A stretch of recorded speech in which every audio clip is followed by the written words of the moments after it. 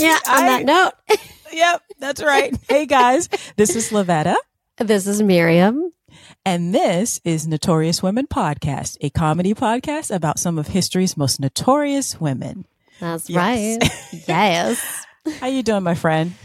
I'm hanging in there. I'm good. I'm good. But I'm tired.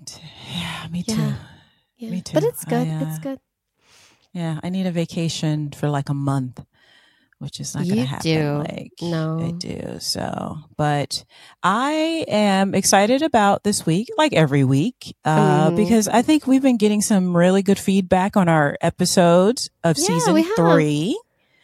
Okay.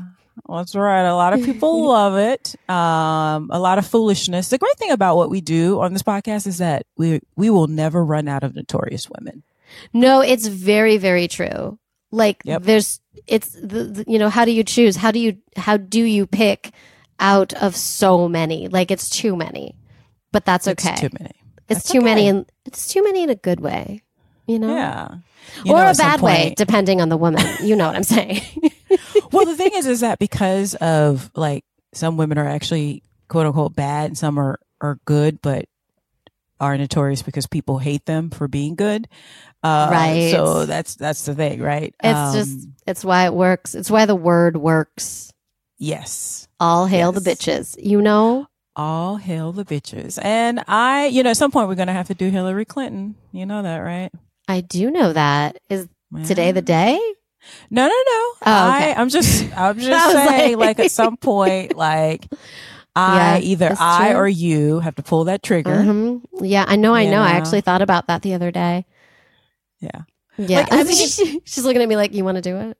No, I feel like what I love about that though is that like there's some like, there's like, the Belle Gunnesses of the world. There's Lizzie Borden. Like those are the obvious ones that like everyone's done. Like, we obviously put our own spin on it, but I also like to cover women that people don't automatically think of or like helping people discover new women, Yes. So. That's, me, I love a 16th century woman. Yeah. Yeah. So I and I like a Victorian murderess. That's my sweet spot. Yes, it does. But I think we should get started. And I believe, let me just double check. I have no idea. Week, you are first, my friend. Yes, This week you are first. So who's your notorious woman for me this week? Okay, so I'm like a little bit timely.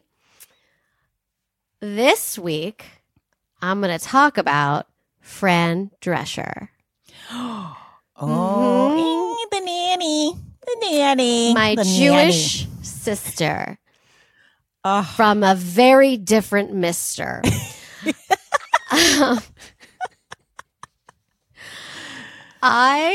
She's very fascinating. As you know, like if you don't, she is the head of SAG-AFTRA.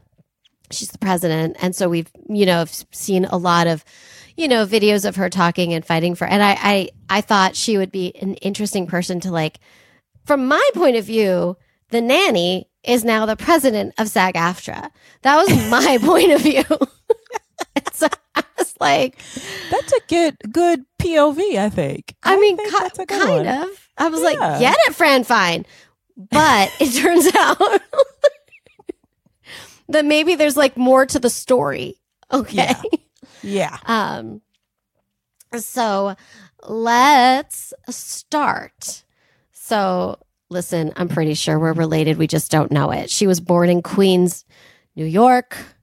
Like of half course my you're related. family, obviously. Yes, obviously. Like second or third cousin. Yeah. Third cousin twice removed, but probably I'm right about that, honestly. Probably. Listen, she doesn't call, she doesn't write, it's fine. I forgive you, Fran. All right. So she was born September 30th, 1957. Oh, let me just say that she's a Libra, and so am I. So we're the same. Her mother was named Sylvia, who was a bridal consultant. Her father is named Morty, who was a naval systems analyst. Okay, if you watch The Nanny, those are the names of her parents in the show. Love it so hard. I love right? that. Oh, Sylvia. I can't really do it. So she's Jewish. If you didn't know, but like we all knew. And so her maternal great grandmother, did you watch The Nanny? Of course I'd watch The Nanny. Okay. Do you remember Yetta? What? Franny. She was this tiny woman. Yes. Her grandma was called Yetta too. Okay. Oh, I love it. So her Yetta was born in Romania and had immigrated to the United States. Her father's family came from Poland. My grandfather's family also came from Poland. Again, we're the same. She was a first runner-up for Miss New York Teenager in 1973. And she went to Hillcrest High School in Jamaica, Queens, where she met her future husband, Peter Mark Jacobson. She also met Ray Romano, right? No. Yes. They went to high school together. Cool. I know, right? So she married Peter in 1978 when she was 21. So before that, they both went to Queens College, City University of New York. By the way, side note, my aunt worked for Queens College for many years. So, and like when I was a kid, like I remember going on the campus with her. So it's kind of like I went to college with Fran Drescher. That's exactly what it is. Yeah, I agree. I appreciate your understanding. Yes. Thanks for yes-anding that. I really appreciate it. Okay. So she dropped out in the first year because, quote, all the acting classes were filled, end quote. But then she went on to cosmetology school. Okay. Actor, cosmetology. I'm sorry to interrupt you. Same thing. I mean, I want to play for a living, And then you play in people's hair or on their faces. Yeah, exactly. So, make people beautiful. Pretty sure you and I couldn't relate to that more. No, I never want to touch anybody's hair. No. Hard pass. Okay. I like hair. I think it's fun. Okay. All right. I'm not going to go. You can't touch my hair. Okay. Put it that way. No. Yeah. Go to the professionals for that. Fine. Exactly. Okay. So her first break was a small role as dancer Connie in the movie Saturday Night Fever in 1977. And she had, I think it was a very famous line. I'm not even sure, but it sounds like it should be. She said, quote, "So are you as good in bed as you are on the dance floor?" To John Travolta. Okay. Like, I mean, that's that movie, cool. Notwithstanding that movie being very problematic. Yes. Have you seen it recently? Not recently.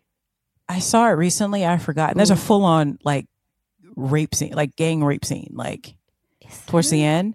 And they treat it in the car. And they treat it like it's not a big deal. You're just like, I'm remembering this now. Yeah. You're right. Yep. Oh my God. Yep. No, I maybe blocked it out. I don't know. I think I did too, because then I watched it like during the pandemic again. And I was like, what the wow. I only remember the end. I'm going to give it away. Where I remember being young and being like, I don't understand. John Travolta wasn't nearly as good as that black man who's amazing. This doesn't make any sense. Yeah. And they were like, make any sense, but. Right. Yes, Miriam. Yeah, oh, honey. I was like, oh. But that's a good line. That's a good line. I remember that lady. Yeah. So. So a year later, she began to gain attention in a bunch of different films. I'll go through some of them. So American Hot Wax, Summer of Fear. She did a dramatic role in the movie Ragtime. And then she started doing character actor parts in Gorp, Hollywood Nights, Dr. Detroit, The Big Picture, UHF, Cadillac Man. This is Spinal Tap, which is awesome. No, she's in This is Spinal Tap. She's in This is Spinal, which means I have to watch it again. Obviously. Yeah, an excuse to watch This is Spinal Tap. So an good. excuse. I remember watching that as a really little kid and being like, so are they going on tour? Because it's done so real. You think it's real at first. You're like, but they're kind of ridiculous. But I So good. I mean, when you're a kid, everyone's ridiculous, right? Yes. So you're just like, okay, I'd go see them. good. She also guest starred in Who's the Boss, Night Court, and Alf. No idea. I love it. Of course she did, because that's very 80s. So 80s. Like, So 80s. All the of that. best of the 80s. Did you watch the new Night Court? Did I ask you this already? You have, and I haven't watched it yet. I haven't gotten to it. I heard it's really good. Hurry up. I'm waiting. But It's the best so of that bunch is Alf. Alf See, I is don't number know. one Okay. forever. Okay. Even though he was always trying to eat cats. Okay. Alf is number one. Listen, Lavetta, yes, and. Okay, I'm going to move on.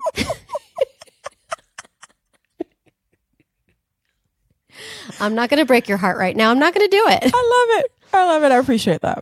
You got it. You got it, girl. That's what I'm friends here are for for. you. That's right. That's right. Who else is going to agree to that? Anyways.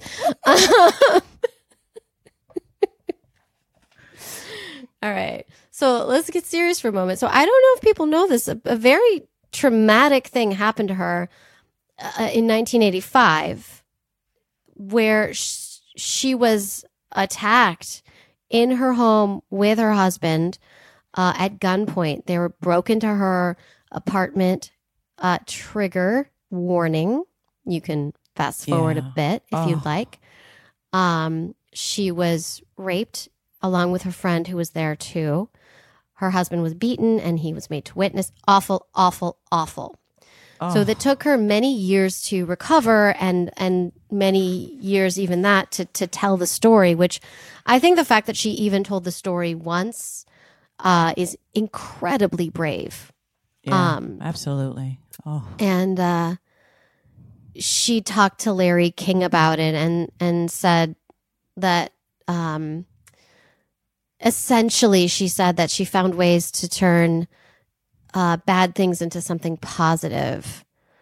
And it's terrible, but the good news is her rapist did in fact go back to prison. He was on parole and stayed there. So that did happen. And then in 1993, we're going back to the good stuff. She created The Nanny with her husband. Mm-hmm. It aired on CBS from 1993 to 1999. She became an instant star. I love her so much. It's so good. I mean, you guys know The Nanny. If you don't, I think it holds up. I really do. Yeah, I think it's still. And she's delightful. She's delightful, and it was really neat as a kid. Like, representation matters. Like, yeah, we are Jews are a little loud. I'm not gonna lie, it's true. So it was neat to see that, the sort of exaggerated version of all of my cousins, And that laugh. She had that signature laugh. I know. Oh my God. Honestly, I forgot about the laugh. Oh my God. And you do it really so well. Because she's really gorgeous. She's really, really beautiful. Gorgeous. Yeah. And her character's very down to earth, working class. And then she has that laugh, but because it's her, she's so delightful. It's great. I love that she played a woman who was very much herself. In the entire series, she never changed who she was. This is not Pygmalion or whatever the musical version of that. I totally forgot. I am that My much Fair Lady, theater. Pygmalion. Thank you. Same thing. Right. It's the same thing. But I couldn't really sing in high school, and so I liked Pygmalion better. And so it's great. She stayed herself. Anyways, good lessons. So also fun fact. So she went to high school with Ray Romano. There is an episode of the show where the character Ray Barone from Everybody Loves Raymond meets her at their 20th high school reunion in the show The Nanny. So there's an episode where there's the 20th high school reunion and she goes and Ray Barone is also there. And I love it so much. That's so cool. Right. Love it. So she also did more movies in the 90s. She was in Jack, Beautician, and the Beast. I remember that. And a Woody Allen movie in 2000 called Picking Up the Pieces. So In 1996, her and her husband separated, and then they divorced in 1999. They never had any children. He basically came out of the closet. He is a gay man. But they basically stayed best friends, which I think is the most beautiful. I love that. Right? It's the most beautiful love story. Like, oh, love it. You know? Yes. And they're business partners still. They still do work together. So in June of 2000, after 2 years of symptoms and misdiagnoses, she was diagnosed with uterine cancer. She had to have a radical hysterectomy and was declared cancer-free after that. So she wrote about these experiences in her book, Cancer Schmancer. I remember that book. And she wrote it to bring awareness to the early warning signs of cancer, which I love that. Like she does the work, you know.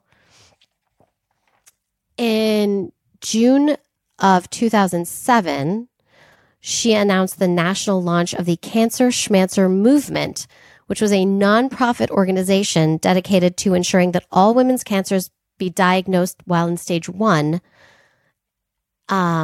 which is the most curable stage.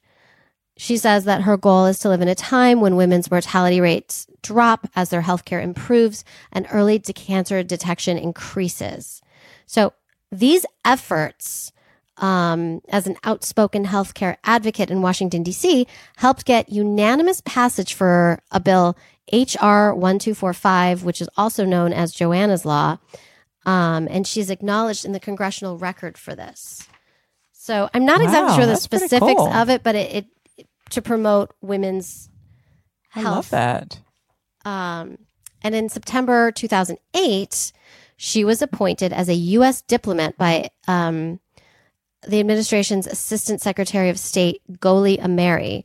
Her official title was Public Diplomacy Envoy for Women's Health Issues.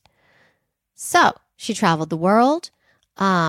She supported U.S. public diplomacy efforts, including working with health organizations and women's group to raise awareness of women's health issues, cancer awareness and detection, and patient empowerment and advocacy. Her first trip was in late September. She stopped in Romania, Hungary, Serbia,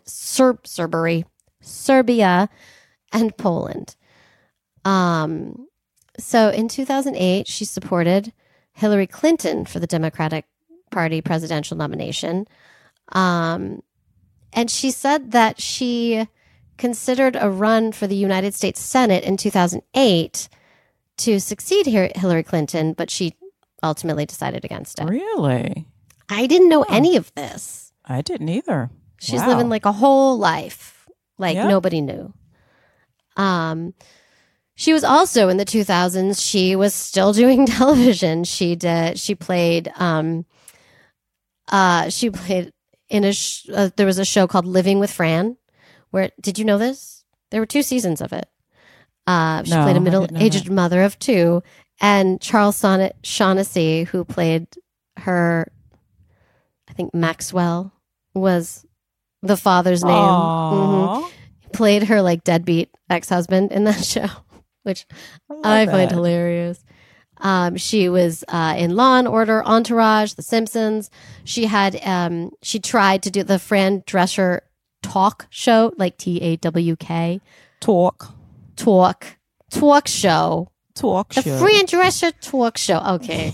Yeah. No one needs to hear that again. And then in 2011, she created Happily Divorced, which was based on her life of marrying a man who turned out to be gay. And it was a good show, and it had 34 episodes. It was like 1 season and then like a second season, and then they added on to the second season. Okay. So it did okay. It did better. I don't want to say like it was 2 seasons, because it was like 3 seasons. Yeah, it kind of reminds me of like I Love Lucy, and then Lucille Ball show. It's like, you know what I mean? Right. Like, there's nothing as like iconic as I Love Lucy, but still, we still love Lucy. So like we love Fran. We still love Fran. Lucy. Exactly. She was on Broadway as well. Did you know this? I did not know this. I'm getting very New York talking about FRAN Drescher. I don't know why. What's happening to my voice? She played the fairy godmother in Cinderella. Oh, she did a 10-week stint on Broadway, and then she did, I think, another 10-week stint in LA during the national tour. She was in the play Love, Loss, and What I Wore by Nora Ephron, and she was also in Camelot. Both were off Broadway. It's like the kind of off Broadway that actors can only dream about. Do you know what I mean? Yeah. When we say off Broadway is a big fucking deal. So just big fucking deal. I once got an audition for an off Broadway show, and that was like enough to like fill me with joy that I got an audition for it. I did not get it. Just if anyone's wondering. Was it straight play or musical? It was definitely straight play. Musicals and I love musicals. I do. And I love to sing and dance. But, I didn't really train intensely in that. And so there's only so many levels up you can go with that. There's a skill to it. Yeah. It's definitely a skill. Musical theater. Oh, yeah. So speaking of musical theater, in 2020, they announced the musical of The Nanny in the works. No. Rachel Bloom is one of the writers. And I'm so ready. I'm ready for that. I'm ready for that. I'm flying to New York. Or maybe they should run it in La Jolla and I can go see it. I'm just throwing it out there. La Jolla. It's the same thing. It's the same. Yeah. La Jolla Playhouse, they have some, pre-Broadway runs. Yeah, no, you're right. You're right. Yeah, absolutely. I'm not shading La Jolla. And they asked if she'd play the role of the nanny. She said they'd have to rename it The Granny. Love her. So in 2021, we're all waiting for this, she began her campaign to become president of the SAG-AFTRA union. She cited both her entertainment and her political background. Her candidacy came from the, quote, Unite for Strength faction, and she ran against actor Matthew Modine. On September 2nd, 2021, SAG-AFTRA announced that Drescher had won the election. On July 13th, 2023, we probably already know this, after SAG-AFTRA members overwhelmingly voted to authorize a strike action a week prior, she announced that the SAG-AFTRA strike was to begin at midnight the following day, running alongside the concurrent WGA strike that began like around 2 months ago, 2.5 months ago, something like that. Yeah. At this point, when this comes out, it'll be about 2.5 months. And so like when this comes out, I don't know what's actually going to be in hopefully the there's a world. resolution. I mean, hopefully, we're close to a resolution. I mean, she's like, if you Google her, she's fighting the good fight, I will say. Oh yeah. Some of the things that they are trying to implement are kind of terrifying. Yeah.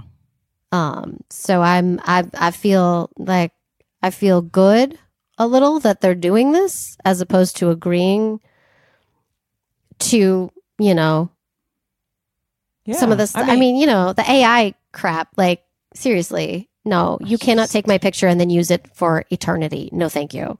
No, unless you're going to pay my ass for eternity. You want to pay me $200,000?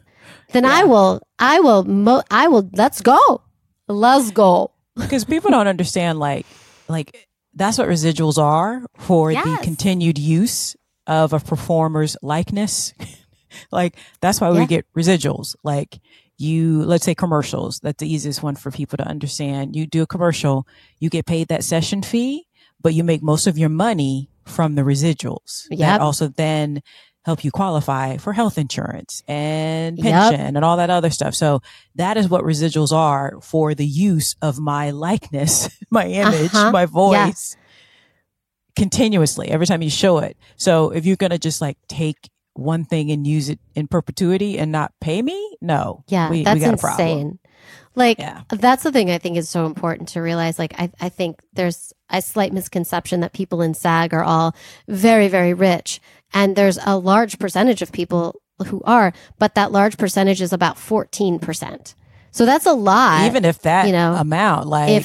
If that. But it's something like 86% of people in the union make under $27,000 a year. Like they don't meet their health insurance requirements. Yeah, even less than that. And I think people don't understand that residuals is the way that actors make a living. So like it's not the session fee or like the, you know, and I think people have a misconception like, oh, they're making Friends money or like, you know, like Seinfeld money. And it's like, no, but those people still get a residual, even though Seinfeld's been on for 20 years now. Like, they're probably getting checks. They earned it. I mean, the thing is, most actors you see in every sort of media does not make a lot of money. Right. Most of the actors you see on the screens, right? Like you watch a Marvel movie and you're like, those people, they got a Marvel movie. Yeah, they're still struggling. Yeah. Unless they're making the money for that movie, unless you're Thor, you know, right? Your name, and then you're making money from that, and you're making money from endorsements. Exactly, but they also they work really hard. It's a hustle game. It's a hustle game, and keep in mind, it's like the NBA or the NFL.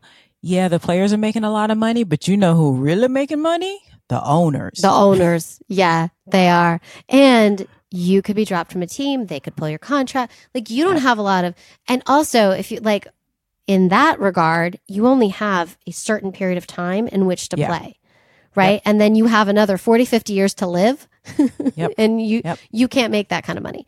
So, you know, and it's also you give and you take, but like why are we in a society that does not honor artists? I don't understand. Like,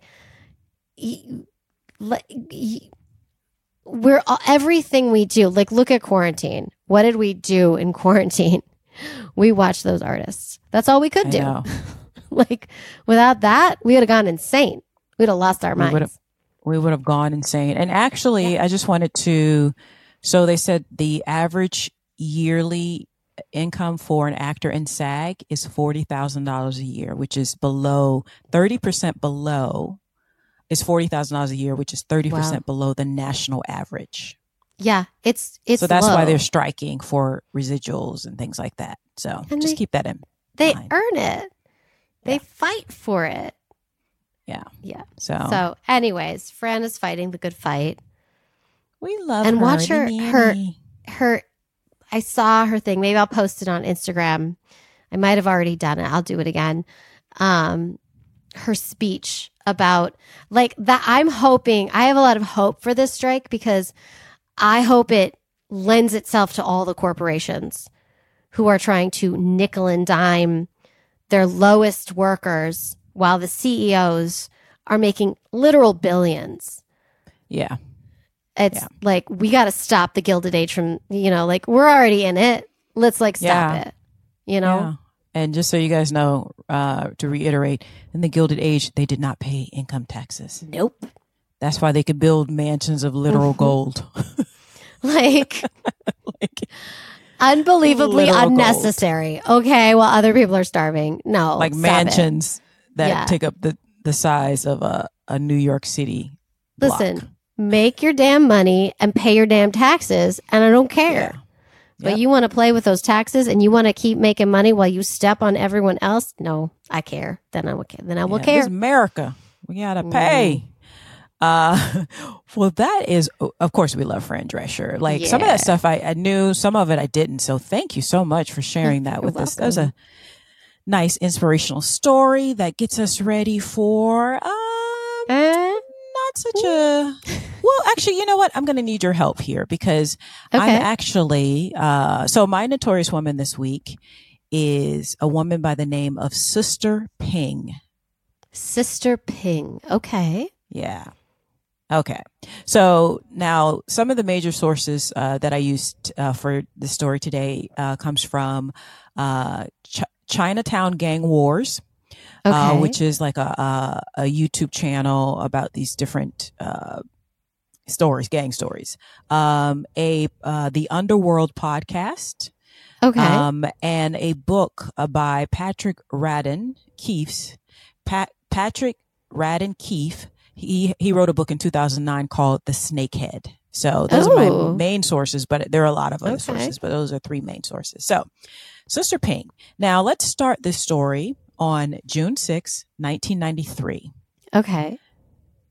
In Queens, New York. I had a feeling. Far Rockaway, I should say. Okay. That's Queens. A cargo ship, I always get that confused, but June 6, 1993, where a cargo ship by the name of the Golden Venture has run aground. Okay. So there's chaos. There's all this stuff. People are confused. What is going on? And when the dust settles, what they find are 286 human beings on board. And they find out that they're being transported illegally into the country. Okay. Right? Like I said, there's all this chaos. Some of the passengers were jumping off, trying to swim away because they were terrified. They ran aground. Yeah. And then the officials, everybody's just trying to figure out what's going on. Is it like an accident? What is going on?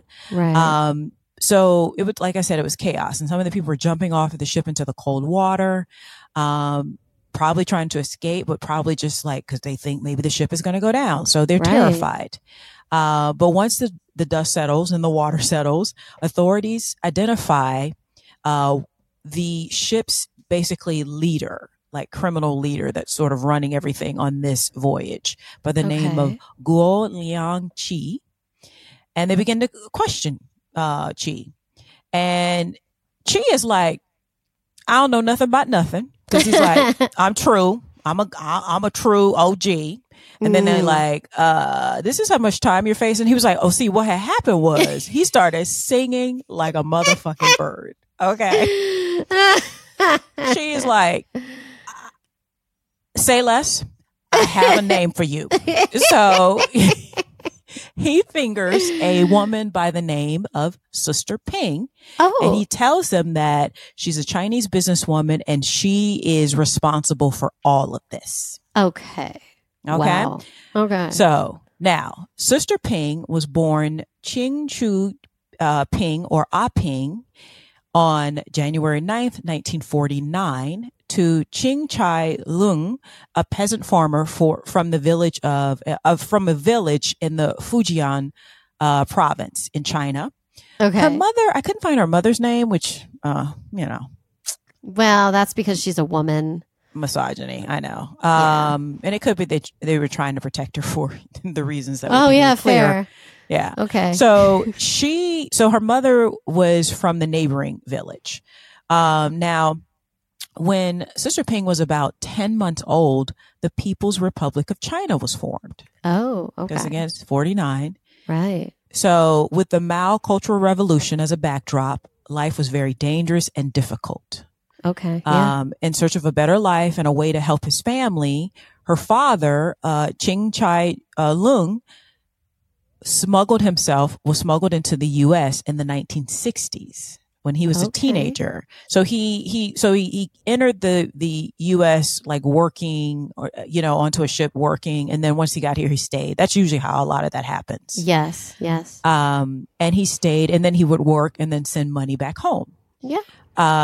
He actually stayed until 1977. So wow, he stayed. That's a long time. Yeah. And he left when she was like a teenager, like around 13, 14. So he stayed a long time. At which point he was just deported because it was discovered that he was there illegally. And so he was deported. So he came back to their village in, the Fujian, district. In China. And once he settled in, he began, like, he loved the U.S. So he always talked about how much he loved it, how much progress is there. And again, this is Mao China, not today's China. Right. So he actually began smuggling people from his town, his village, out of China into the U.S. Okay. So he got into the smuggling business. Now, side note, people who are smuggled, because these are human beings, but people who are smuggled are, in this sort of context, are called snakes. Oh. And people who smuggle them, the smugglers, are called snakeheads. So the head of the So you know how like I think with like South America, they're called coyotes or coyotes? Yes. In this context, they're called snakeheads. So I had no idea. I'm learning a lot. Wow. Me too. This was great. So now growing up, Sister Ping worked on the family farm and developed a sense of hard work. So she was just like very like, gotta work hard, communist, ideology. Like I work hard, it'll work. But she also developed an even harder like shell and sense of like just harshness. So as a child, she became a leader of a local Red Guard. Now, basically the Red Guards were these like different groups of like young, very young, like teenage Chinese kids going around harassing people, who they thought were disloyal to the party or who had who had the mildest offense of wearing Western clothing or being a teacher. So it's kind of like a party gang. Yeah, okay. Exactly. And these are like teenagers. So immature and they started harassing people and they actually even began killing people because they got drunk. Shit. Yeah, there's a whole like controversy. That's a whole side story. Okay. So in fact, these Red Guards, their activities were so heinous that after a while, they became a nuisance to the Communist Party, and the Communist Party eventually disavowed their antics. Okay. But during this time when they were running rampant throughout the countrysides and in small villages, up to 2 million people were killed. Holy shit. Yeah. That's insane. Yeah, that's a whole nother story. What? Like the Red Guard. Yeah. These and it was committed by teenagers, like actual teenagers. Oh, damn. We do not talk about this because I did not know this. Okay. So well, now we do. Now we know. Now we do. And so she was the leader in her local area of the Red Guards. Like, I mean, I don't know if she killed nobody, but I can see her being like smacking people around. Like, bitch, what did I say? No, I'm just saying. I don't know if she said that. I'm just. Like verbatim, at least. That sounds funny. Yeah. Now, in 1969, when she was about 20, she married a man by the name of Chung Yet Tan. And they moved to Hong Kong, where the Fujianese were considered like a lower class. Basically, they were considered like country bumpkins. Okay. And the Cantonese were treated better as more cosmopolitan, a higher class. So she experienced for the first time like social discrimination. Okay. On a vast scale. So, but she, she's a hard worker. So, eventually the couple would have about 4 children. They would have 4 children. So at this time, she had already had her daughter, probably had another kid. So they had mouths to feed. And these are basically peasant farmers. Right. They aren't like educated people. So in their mind, it's like, we can only get ahead if we work hard. So she worked tirelessly. She was always a hard worker to make a living. And by, about 10 years later, by 1979, at age 30, she had opened up a garment factory just across, from Hong Kong on the mainland. Oh, okay. So, she's at least making a living. It's not like she's got a business. Yeah. Now, by this time, her father was back, like I said already, and he had already began smuggling people and doing his side hustle of being a snakehead. It's just, sort of low level, like a couple people here and there. And again, he continued to talk about how wonderful America was and how about all the opportunities. So she was thinking, she got a little bit intrigued. So she's like, I want to see it for myself. Okay. So she sets out to get there herself, and through her contacts, because again, she's a local businesswoman, through her contacts, she managed to get a job as a nanny with a family, in New York City, but they traveled through Canada and they settled in Manhattan in 1981. Oh, wow. Okay. Yeah. So she's 31, or 32. And so now once she settles in, she just leaves. Okay. Well, because her father's like, there's all this possibility. There's all this like, opportunity. So she comes in under the guise of being a nanny, but she settles in and she opens up it's kind of like a pop-up store by the name. If you've ever been to like Chinatown, you have like these small, like sort of like, they have the gates. They're basically like, oh God, what do you call them? Like, kind of like a kiosk. Like, they can be like small, kind of kiosk that you bring the shutters down. So like it's kind of like that kind of thing. Yeah. If you've ever been to probably any Chinatown, but especially Chinatown, like a mini store.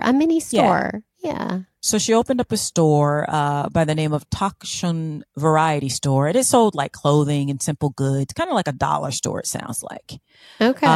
That catered specifically for her people, the Fujianese community. Okay, question. Is she nannying anybody? It was hard to tell. I feel like she hustled both for a while, and then once she started making money in her store, because she also had a third job.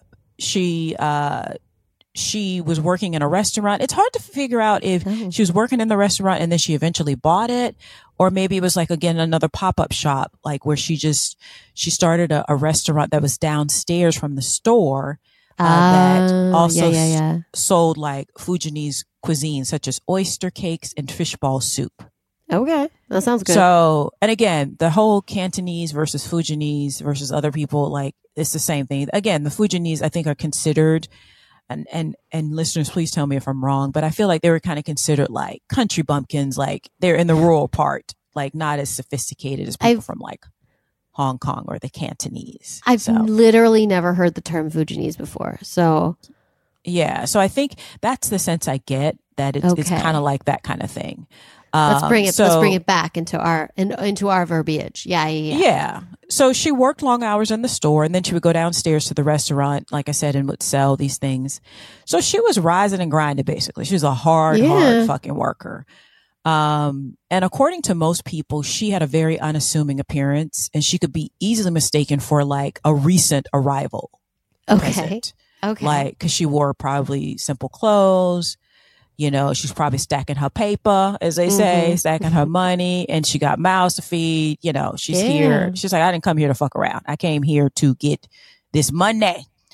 So even though Sister Ping may have looked lower class, she's like, bitches, I'm trying to upgrade my life. Okay. So, but this is an interesting. So I just want to take a moment here. Like, we talk about the American dream. And I know a lot of recent immigrants have this and they buy into it. And to a certain extent, it is somewhat true. But what is not true is that working hard is not enough to succeed. I mean, I come from people who learned that the very hard way. You know, a lot of times it becomes generational. You work harder than anyone who comes from privilege, like, ever. And you just do it because you're hoping your kids, or at least your grandkids, will have hope. Yeah, so they don't have to work as hard as you, and they can concentrate on school, or they can da-da-da. So but this is a woman that doesn't have a lot of education. She doesn't mean she's not smart. Obviously, she's smarter than most people. Yeah, she's very smart. But she's in a new country. She probably doesn't speak the language that well yet. But she's rising and grinding. She got like 3, 4, 5 jobs, 5 hustles, but it's still not enough because America is expensive, right? Listen, and America in the 80s will really fuck you up, you know? Like, so she was like, how can I make some more money? Because this ain't cutting it. So in the early 1980s, she got this idea to begin flying, to get into the snakehead business. So she flew in a few snakes customers on commercial airlines. That's a lot of money. Yeah. And so like it was a lot of money, but she was making on average about $35,000 per person. Holy shit. Which is $74,000 in today's money. That is a lot of money. Holy shit. And it's because, keep in mind, so she's doing it a lot, mostly from people, she's helping people from her area in China to also, she has the contacts, she understands how to maneuver, she understands who to, you go here. And Chinatown, the history of Chinatowns in America is very, very fascinating. But they have like this network where, this is where you go to get a job. This is a labor pool. This is where you go and get a place to live, and like, because they had to because of racism. So and anti-Chinese sentiments, especially, or anti-Asian sentiments. But she's already connected. So they're like, well, if I go there, I'll be safe. She'll hook me up. And it was small at first. Like, it was a couple of people, and she would actually just fly them on the plane. Right. Again, she made about, so how did she do that? Like, I don't even know. It's kind of like what her father did. Like, you come here, you say you have a job, and then you just stay. Because she's not offering them a green card. She's just offering them a way to get here. So they're not like, it's better than if they just got on a plane themselves. So she would bring them here, and then she would hook them up with a job. So they didn't have to pay it all at once. And then they would pay her. It's basically labor, human trafficking. That's what that is. Yes. Yeah. Because obviously they don't have $74,000. No, I wondered about that. Yeah. So oftentimes a family would put down about 5 to 10%. Okay. For them to get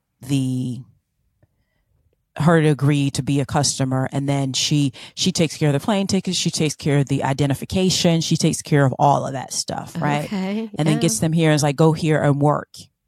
And then pay me every week. Right. So, yeah. So needless to say, even though it wasn't a lot of people at the time, she was making money. She went from because I'm sure even having a small like store and a restaurant, she was not making that kind of money. And this is per person. This is how you become a modern day feudal lord. That's what she was.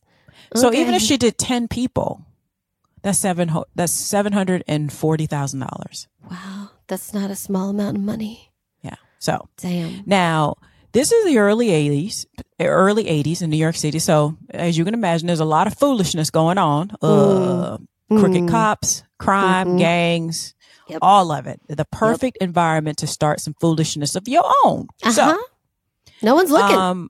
They're busy. So she started doing this in the early 80s, and she was living the high life. She upgraded. She was doing what? She was like, got this. But in 1989, and she started working for, so funny because one of the videos I watched was this guy named Big Head. He was a former gang member. He's so funny. Oh shit. And he talked about the whole Cantonese versus Fujianese. He's Cantonese.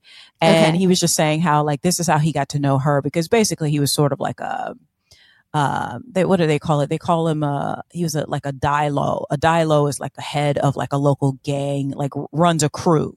Okay. So they basically are like, it'd be a shame if something, went wrong with your restaurant. Oh. So that's how she met him, because he basically, and just keep in mind that these people were glad to pay, because they're like, this is how I'm going to do business, because this is how you do business in other parts of the world as well. It's like a tax. So it's a tax. Exactly. So, because they're the mob. It's a Chinese mob. Yeah, but it is what it is. So she said that she came to him in the early 80s, and he was like, nah, I don't really do that kind of stuff. I don't need the money because I'm doing great. So she started working with a guy by the name of K. And so they started doing this, like I said, since the early 80s. But eventually in 1989, they were arrested while smuggling a customer via Canada. Oh. So she was arrested and she was sentenced to 6 years. But some people say she talked to some authorities and she gave them some information. So she only got 4 months. I don't know if that's verified. Wow. It's kind of like, because they're thinking, again, this is an unassuming lady. Yeah. Who they're like, well, she's not like a crime boss. Like, right. I mean, this tiny woman couldn't possibly have all of those skills. Yeah. Oh, just slap her on the wrist. Yeah. So after 4 months, she gets out, but then she realizes I got to switch up my game. Like I gotta so she's like, I can't be using air anymore. So what about sea? Yeah, but she used air for like 8 years very successfully. Shocking. Yeah. Okay. So she's just like, okay, so I need to figure out another way. Yeah, this is not working. So she also needed, that a boat is a whole different thing. Like a cargo, that's a whole different thing. So you need a lot more like labor. Like you need a lot more help, physical labor. So she reached out through her connections, because obviously everyone knows her by this time and they know what she does, and like And this is not frowned upon in the industry and in the community for the most part, because it's like she's just helping people, right? Okay, right. Now, so she, like I said, so she's like, I gotta go by sea. I gotta figure this out. So how can I do that? So she turned to a local gang, a man who worked at a local gang, Chinese gang, and the gang was called Fukching, which Fukching translated to Fujianese gang. So they were the Fujianese gang. Okay. So, and she was These are her founded, people. yes, exactly. So, and this gang was founded by Ken Fei Wong, or Paul Wong, and Kim Tai Chan. Now, unfortunately, in '89, Wong had Chan killed. Oh. Yeah. So, oh my. What? Why? Do we know? So, some gang foolishness and fighting. Okay. All right. So, to get the heat off, to change their tactics, they're like, oh, let's start to smuggling, snakehead business.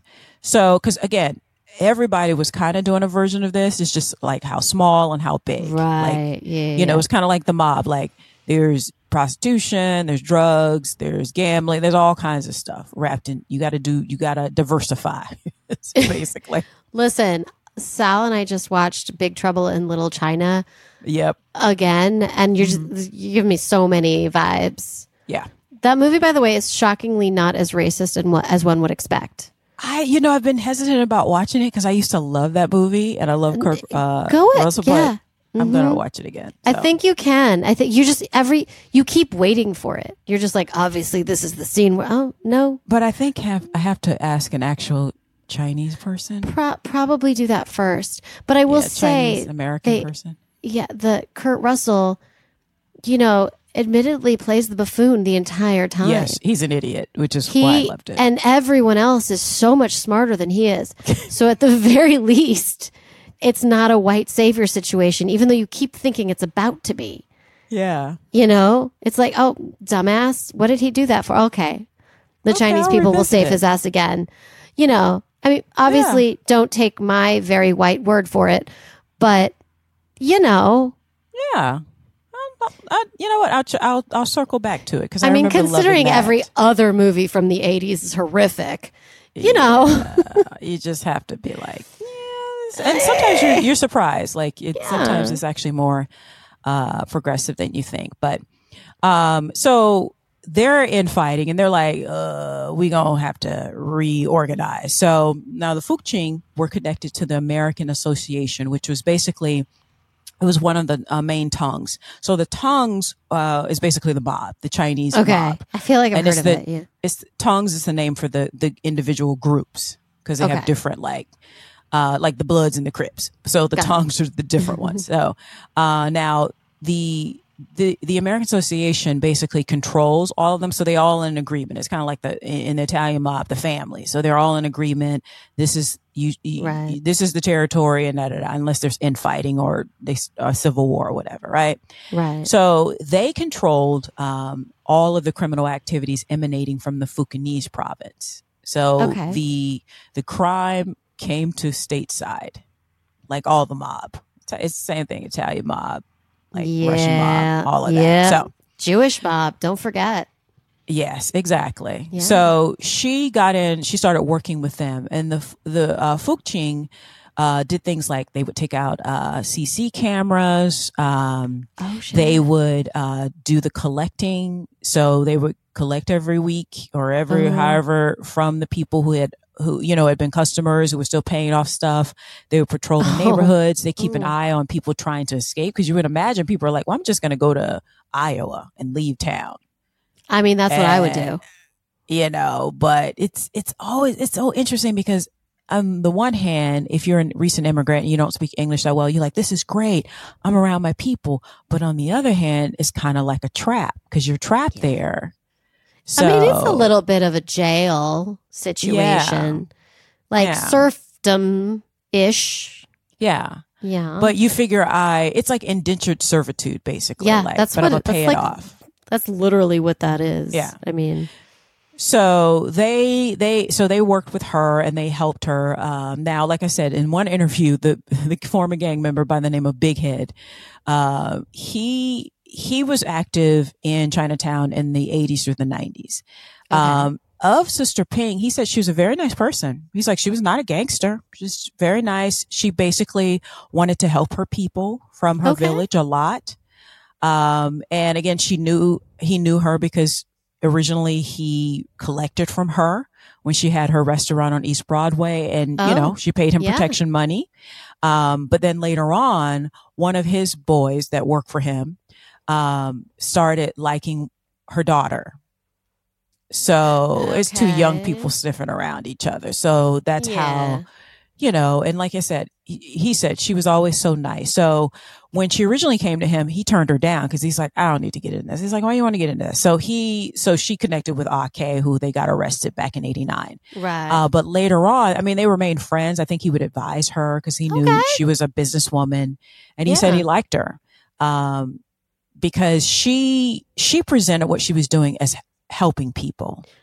I mean, to a degree, I'm not saying she was, but she was also charging them $74,000. Like, it's kind of like, I will teach you good exercises to make you better, and I genuinely want you to be better, and it's $5,000 an hour, right? So it's like, also you have to pay it, or bad things will happen. I don't know like how helpful that is. Because I mean, make no mistake, if you were late or you couldn't pay, either you got a visit, your family member got a visit, or your family member back home got a visit. Scheisse. And or.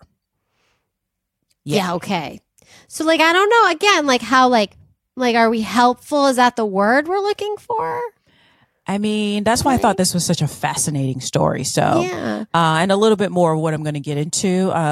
So let's get back to the story. So Big Head said that she was like, I need to go by sea. So they went down to Florida and looked at a ship, and he was like, the ship was he's like, it was a mess. It was just like all rusted out. She's like, I'm going to buy that ship. And he's like, he's like, does it even work? Right, exactly. She's like, no, I'm gonna clean it up, but I can buy it outright. Because again, it's very lucrative. She's like, I can buy it outright. And that's basically what she did. Okay. So, now this is how it worked when you were at the height of her snakehead business. So you would reach out, you would notify her contacts in, let's say, Fujian, right? Okay, and you want to go. So either you or your family members come up with like 10%, right? Okay. Like I said, so you get instructions to go to hold on. Yeah, you get instructions to go to a place, usually a train station, and then the train goes to another train, and then a plane, and then you get to Russia, and then you get on a boat, and the boat goes around. So I'm going to get into exactly what the route that the Golden Venture took. I'm going to get to that. But can you even do this in the winter? I'm just thinking they were doing it all because they're like, and also people are desperate, and also you have a lot of customers. So once you got to the States, though, she used her contacts to place the customers or the snakes into jobs. So various jobs in restaurants. Okay. These are not high paying jobs. So that's why it would take so long to pay off the debt. You'd basically be working for her forever. Mm-hmm. Yeah. And like I said, most people, you would consider this enslavement, but a lot of people were grateful though for the opportunity. Yeah. I guess it's like, maybe that is better, but is like that the American dream? Like, I don't think so. No. Yeah. Well, I mean, this is what I was saying. What is the cost of the American dream, right? Honestly, what is American dream? Like, I don't know her. I don't. I think there is just a dream. Well, I think we also forget, because we are Americans, that in a lot of societies, and I've even heard English people talk about this, that it's so difficult to go from one class to another in a lifetime. But in America, you can do that. That is true. That is true. It's just really, really hard. It's just not as easy or simple as people think it is, depending on your race, depending on your gender, depending on what state you live in. So Fievel thought that there were no cats in America. Oh, Fievel. There are no cats in America. But there are cats in America. And, it just is what it is. It is what it is. So I used to do my Fievel voice, but I won't do that to you right now. I'm looking for my family. My Fievel. We're talking about An American Tail. Yeah. Tail. Let's see what they did there. Cute. But yes. Go on. Sorry. So basically they would come here and they would start working right away. Okay. Now, so business was good, right? She was charging this. But in 1990, George Bush Sr. offered legal status to those who lived in the U.S. at the time of the Tiananmen Square incident. That's really nice of him. Wow. Look it up. It was like a student rebellion, and then they literally mowed them down in tanks. I remember. So look it up. Listen, this is why I say I always say it's not that, you hate everything Republicans do.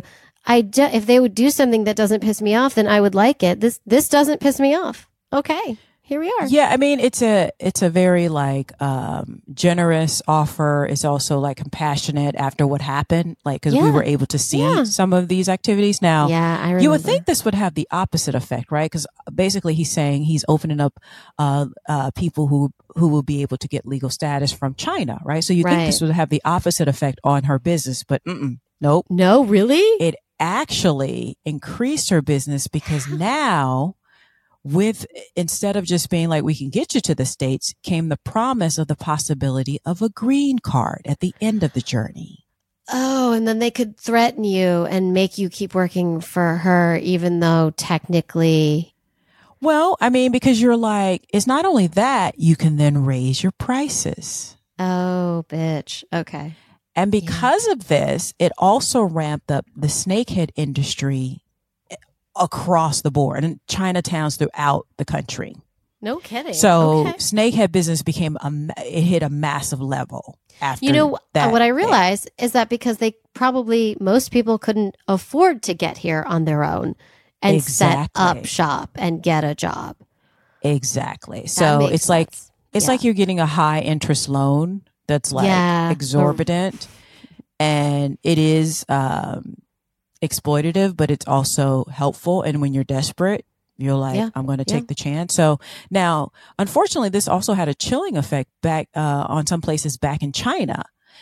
At the time, in one story, so many young men left one small school in the small village that the village became known as Widow's Village. Oh my God.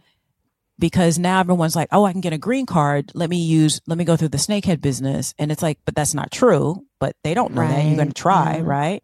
Right. So, like I said, it ramped up everything. So her voyage generally started in Beijing. So in Fujian, so you go to the train station in groups of 50 or 60 people. Dang. Then you take the train to Beijing. Okay. And then you go through Russia to Moscow. Okay. To an English port where the snakeheads were there, waiting to welcome you on the boat. They would serve food. It's kind of like a farmer's market. They were serving food and again, this is what you're paying for, right? So you know exactly where to go, right. It is said at the time that the prices went from about 45 to about 50 to 60,000 a person, which is about $100,000 in today's money, close to $100,000. That's crazy. So with these prices now, and then business, you have too many customers, Sister Ping really upgraded her life. So she went from driving a Tesla to a Bentley dripped in gold. With the driver driving her and massaging her at the same time. Yeah. She became rich. Yeah. And her reputation among the Chinese grew even more. But at the same time, cops were clueless. Because again, this woman, tiny woman, they're she also, because white people tend to ignore non-white people, and they're like, yeah. Especially like, I will say, this is where the stereotype of Asians being, especially Asian women being, yes, demure, and not aggressive, and like, and all the time she is a boss bitch. Okay, making money. Okay, $100,000 a head. Think about that. I just like, what do you even do? I do have an answer to that, but like, that is a lot of money. That's a lot of money. So you better put some of it away for bail. I'm just saying. Okay, but basically, she went unnoticed. She went under the radar. And she even, possibly to launder some money, but maybe just to maintain a cover. She actually opened up legit businesses. You gotta. That's too much money. Yeah. I watched Breaking Bad. I know what you have to do. Okay, laundromat. Oh no, car wash. Car wash. So they wash the money. Get it? I get it. I see what they did there. She opened up a clothing store, a real estate company, and a travel agency, among even like buying property throughout the world, all kinds of stuff. So yeah. Now, even though business was going well, the infighting in the Fuqing gang, just like all gangs, it just imploded. Yeah. And they started infighting, so she actually lost her security. Oh, that's bad. Yeah, and unfortunately, this is around the time where she needed it, because the Golden Venture is making another voyage. So by the time she, she was set sailing and trying to do, she needed help, and she just lost it. But, it's like business is business. Like, it's kind of like the show will go on. So, yeah. So the ship, the Golden Venture, like I said, the people got on in Fujian, then they went through Russia, and then they went to an English port. So at the port in Singapore, they would then go to, this ship went from Singapore to Bangkok to Mombasa in Kenya to Cape Town in South Africa to Brazil, Central America, and finally to North America, to the United States. That'll take like 25 years. That's the longest boat ride ever. It took 120 days, which is twice the amount of time that it took the Pilgrims. Yeah, that sounds right. Yeah. And that is why, and it was an old ship, so that is why it ran ground in Queens, Far Rockaway, Queens. So now we're back to the beginning of the story, right? Right. Okay. So all hell breaks loose. And like I said, the guy was like, see, what had happened was, it's Sister Ping. It's all Sister Ping. Now people are like, there were other according to Big Head, there weren't just Sister Ping's people on this ship. There were other people's. She only had like 10 or 15 customers. This is according to Big Head. Okay. But they were all, smuggling. So, right. So around this time, they bring her in for questioning, and she leaves. She escapes. What? She just leaves? She just leaves. Oh my God. Where'd she go? She went back to her small village in Fujian. Holy shit. And began business from that end. Damn, girl. She took her $9 billion in her pocket and walked away. Okay. Again, I think they underestimate her. They're like, oh, it's just this unassuming Chinese woman. So she left. They didn't think she had the cojones. So in 1994, she was invited to Beijing along with other overseas notables of Fujianese descent to celebrate an anniversary celebration of the Communist Party. Okay. While there, she was arrested. Yeah, that sounds like a trap. Okay. But when she arrived, according to police and friends, she paid the bribes and she was able to escape again. Yeah, that sounds right. Yeah. So she basically just went back to her village and just like, I'm chilling, but I'm going to continue business. And she did continue business. In fact, in 1998, another ship she was running capsized off the coast of Guatemala, and it killed 14 people on board. That's so sad. Now, you want to know how much they say she made about this time? Yes, I do. So they estimate, the FBI and the NSA, hold on, let me see. They estimate that she made, hold hold on. And You're looking it up. You're doing the math. Yeah, I meant to do it earlier. Okay, so she made $40 million. What the fuck? In 1998. That's almost $75 million in today's money. Jesus. I just want 1 million. Why is that so hard? God. It's not fair. So, of course, they attempted to capture her. They spent about 5 years trying to apprehend her. But again, she was in the mainland of China. It was hard to, get into China. It's like, right. They're like, nah. And they're like, China didn't have an extradition agreement with the United States. So they're like, no. No, she's like, what you gonna do? But in 2000, Interpol searched the passengers list for a flight from Hong Kong to New York, and they found her son's name on it. Oh, shit. So more than 40 agents from Hong Kong waited at the airport, and they realized it was her. So they apprehended her at the airport. She was fingerprinted and arrested. At the time, she was carrying 3 different passports, including a fake Belize one with her photo, but in the name of Lily Jing. Okay. And so this is a straight up like Jason Bourne, like this is straight up, Sister Ping is gangster. So she fought extradition, but she was eventually sent back because of course she could hire the best lawyers. She was eventually sent back to New York in 2003 and held at the Metropolitan Detention Center in Brooklyn. Okay. So now after a trial jury in the United States, so she went to trial in 2005. She was convicted on 3 separate counts, including 1 count of conspiring to commit illegal human smuggling, hostage taking, money laundering, and trafficking and ransom proceeds. And she was sentenced to 35 years in prison. I mean, she did do all of that. So, Yeah. I mean, I would say alleged, but she definitely was convicted. Now, do you want to hear from Sister Ping? I do. Yes. So in a 2013 interview, so this is what, 8 years after? Yeah, about 8 years after she was convicted. She said in an interview, quote, "Being locked up for over 10 years allowed me to think about my previous life. My heart calmed down and I started to feel that jail was the safest place for me. I keep telling myself not to think much about the future and live life by the moment," end quote.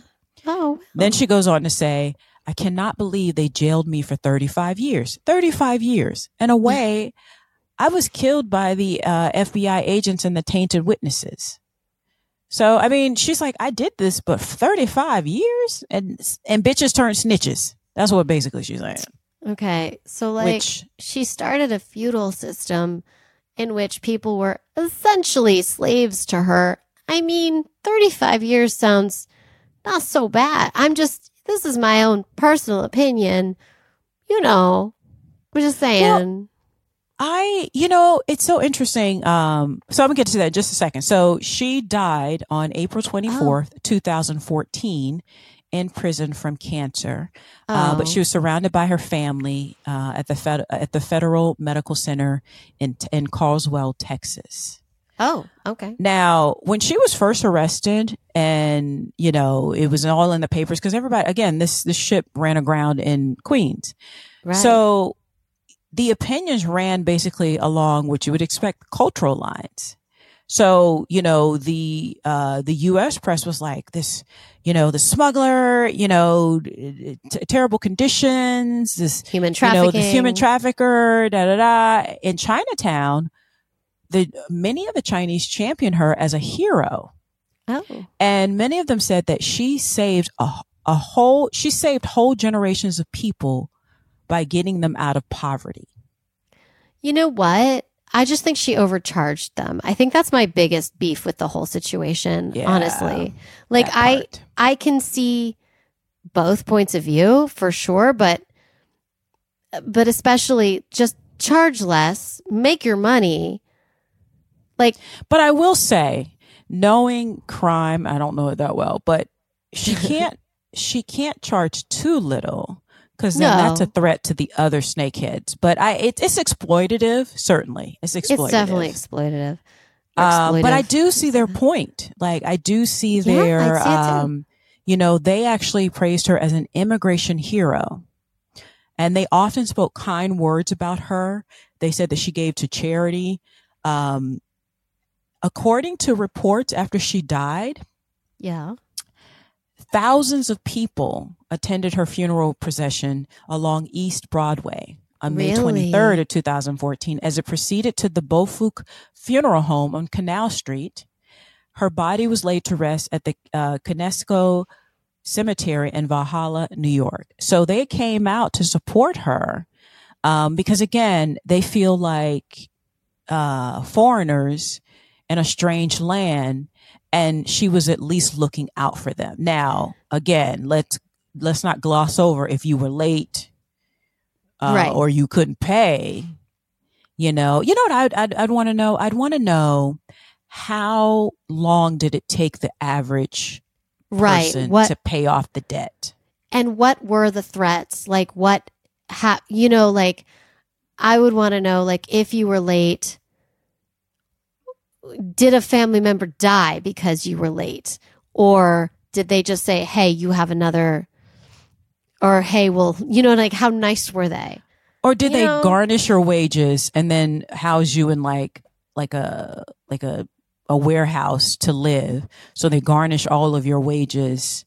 I mean, but $74,000, if you're making minimum wage, what is that? That's going to take you 4 or 5 years, right? That's more than 4 or 5 years. If you're making minimum wage, that's taking 10 years. Because you got to eat. 10 to 15 years. You got to eat. You've got to live.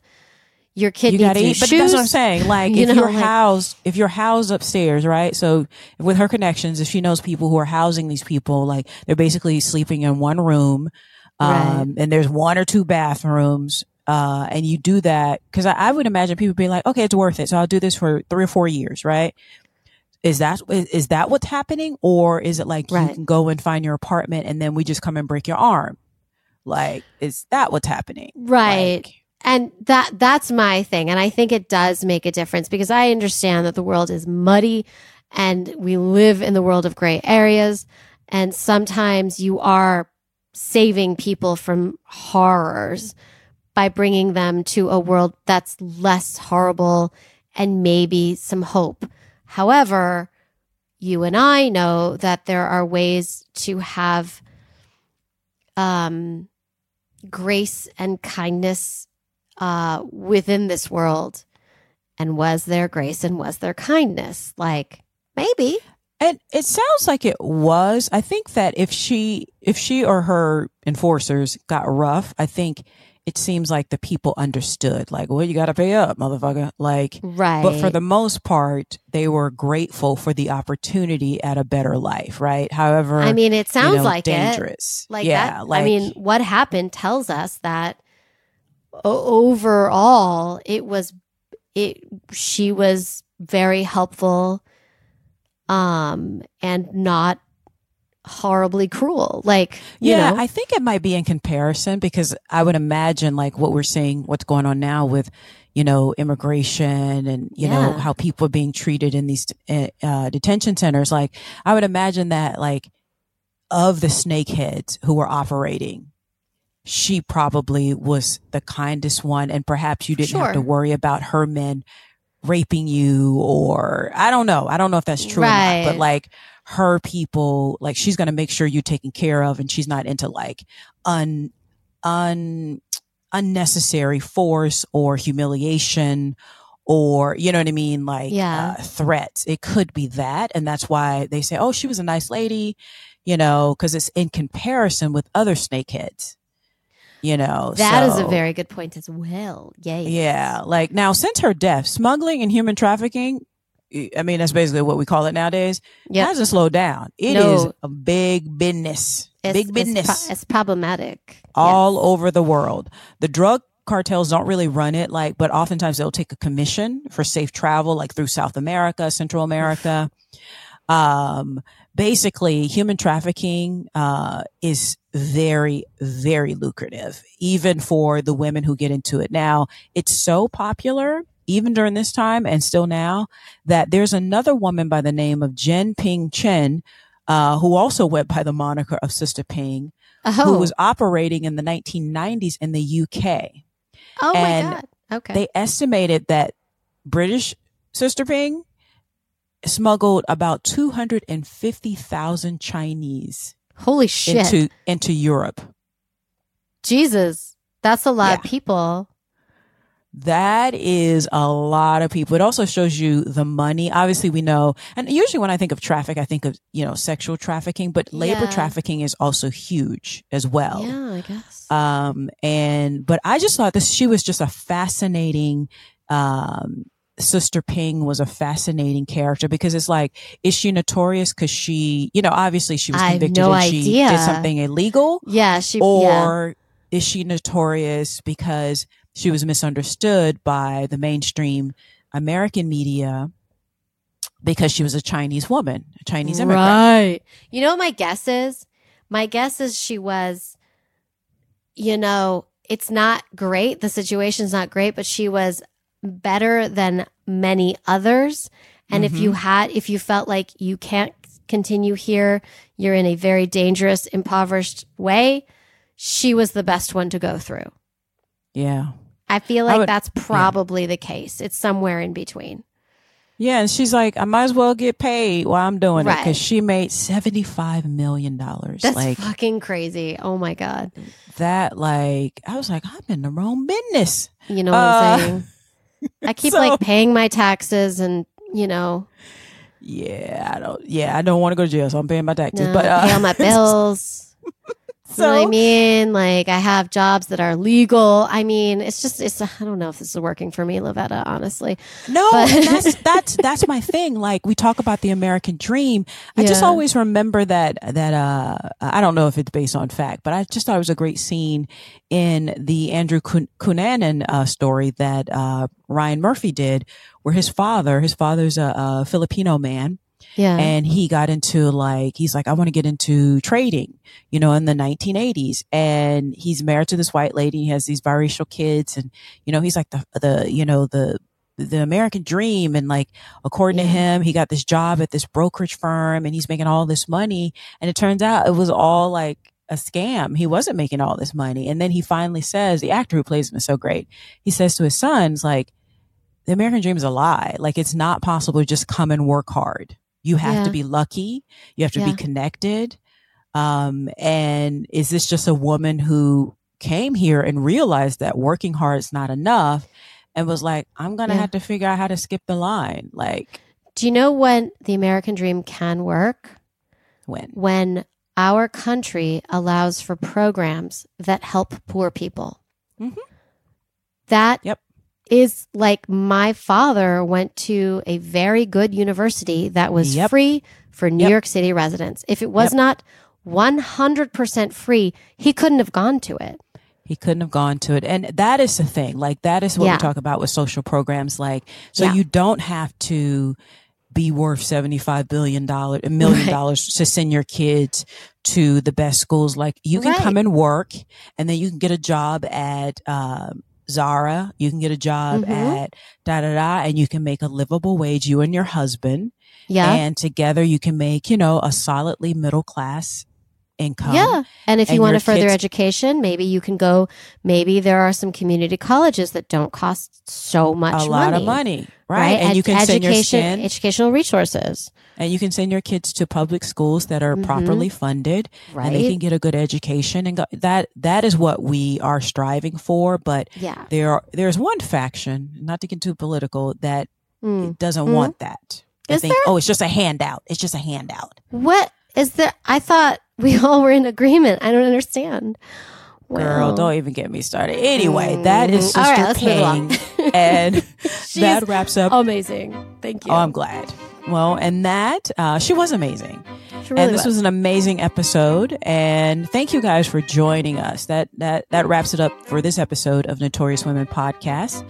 As always, what do I say? Remember, to follow us on all the things. All the things. all the things. Also, if you'd like to support us financially, so we don't have to do what Sister Ping did. Thank you. You can help us out with some cash. You can do that by going to patreon.com/notoriouswomen. That's patreon.com/notoriouswomen. You can also, if you don't have a little moolah, you can also give us a 5-star rating. Yeah, that's in the free. App Store. That's free. You can follow us. Also, we are, by the time this comes out, we should have our YouTube channel that's going to be up. Give us a little time. We're still uploading all the episodes, but you can go there and subscribe. That will really help us out a lot. And also, like, leave a message. Tell us how you like these episodes or who you'd like us to cover. You know, like, give us some suggestions. We so appreciate you guys listening to us and allowing us to do this. Cause I mean, I'm learning stuff. I had never heard of this woman. Like, dang, I didn't know any of what you said. Like, me either. All of that was like new information. It was amazing. It was so great. So you guys are helping us to become smarter and me not to, feel like I'm just getting dumber as the years go on. But anyway. Our brain cells are growing, not shrinking. Okay. Exactly. And Miriam, how else can they find a Notorious Women podcast? So glad you asked me that question. Our email is notoriouswmpod@gmail.com. Send us your questions, your thoughts, anything. And our Instagram is the easiest thing on the planet. It is Notorious Women Podcast. Come, join, follow, enjoy. I have a good time there. You should too. Yeah, I do. I really She's do. killing it. She's killing it, guys. Go ahead and show Miriam some love because she is single-handedly responsible for how good it is. So really, thank you very much. No, it's true. It's true. You are killing it, and I so appreciate you doing that. And we appreciate you guys, and Yes, we we will do. see you next week. Bye-bye. Bye.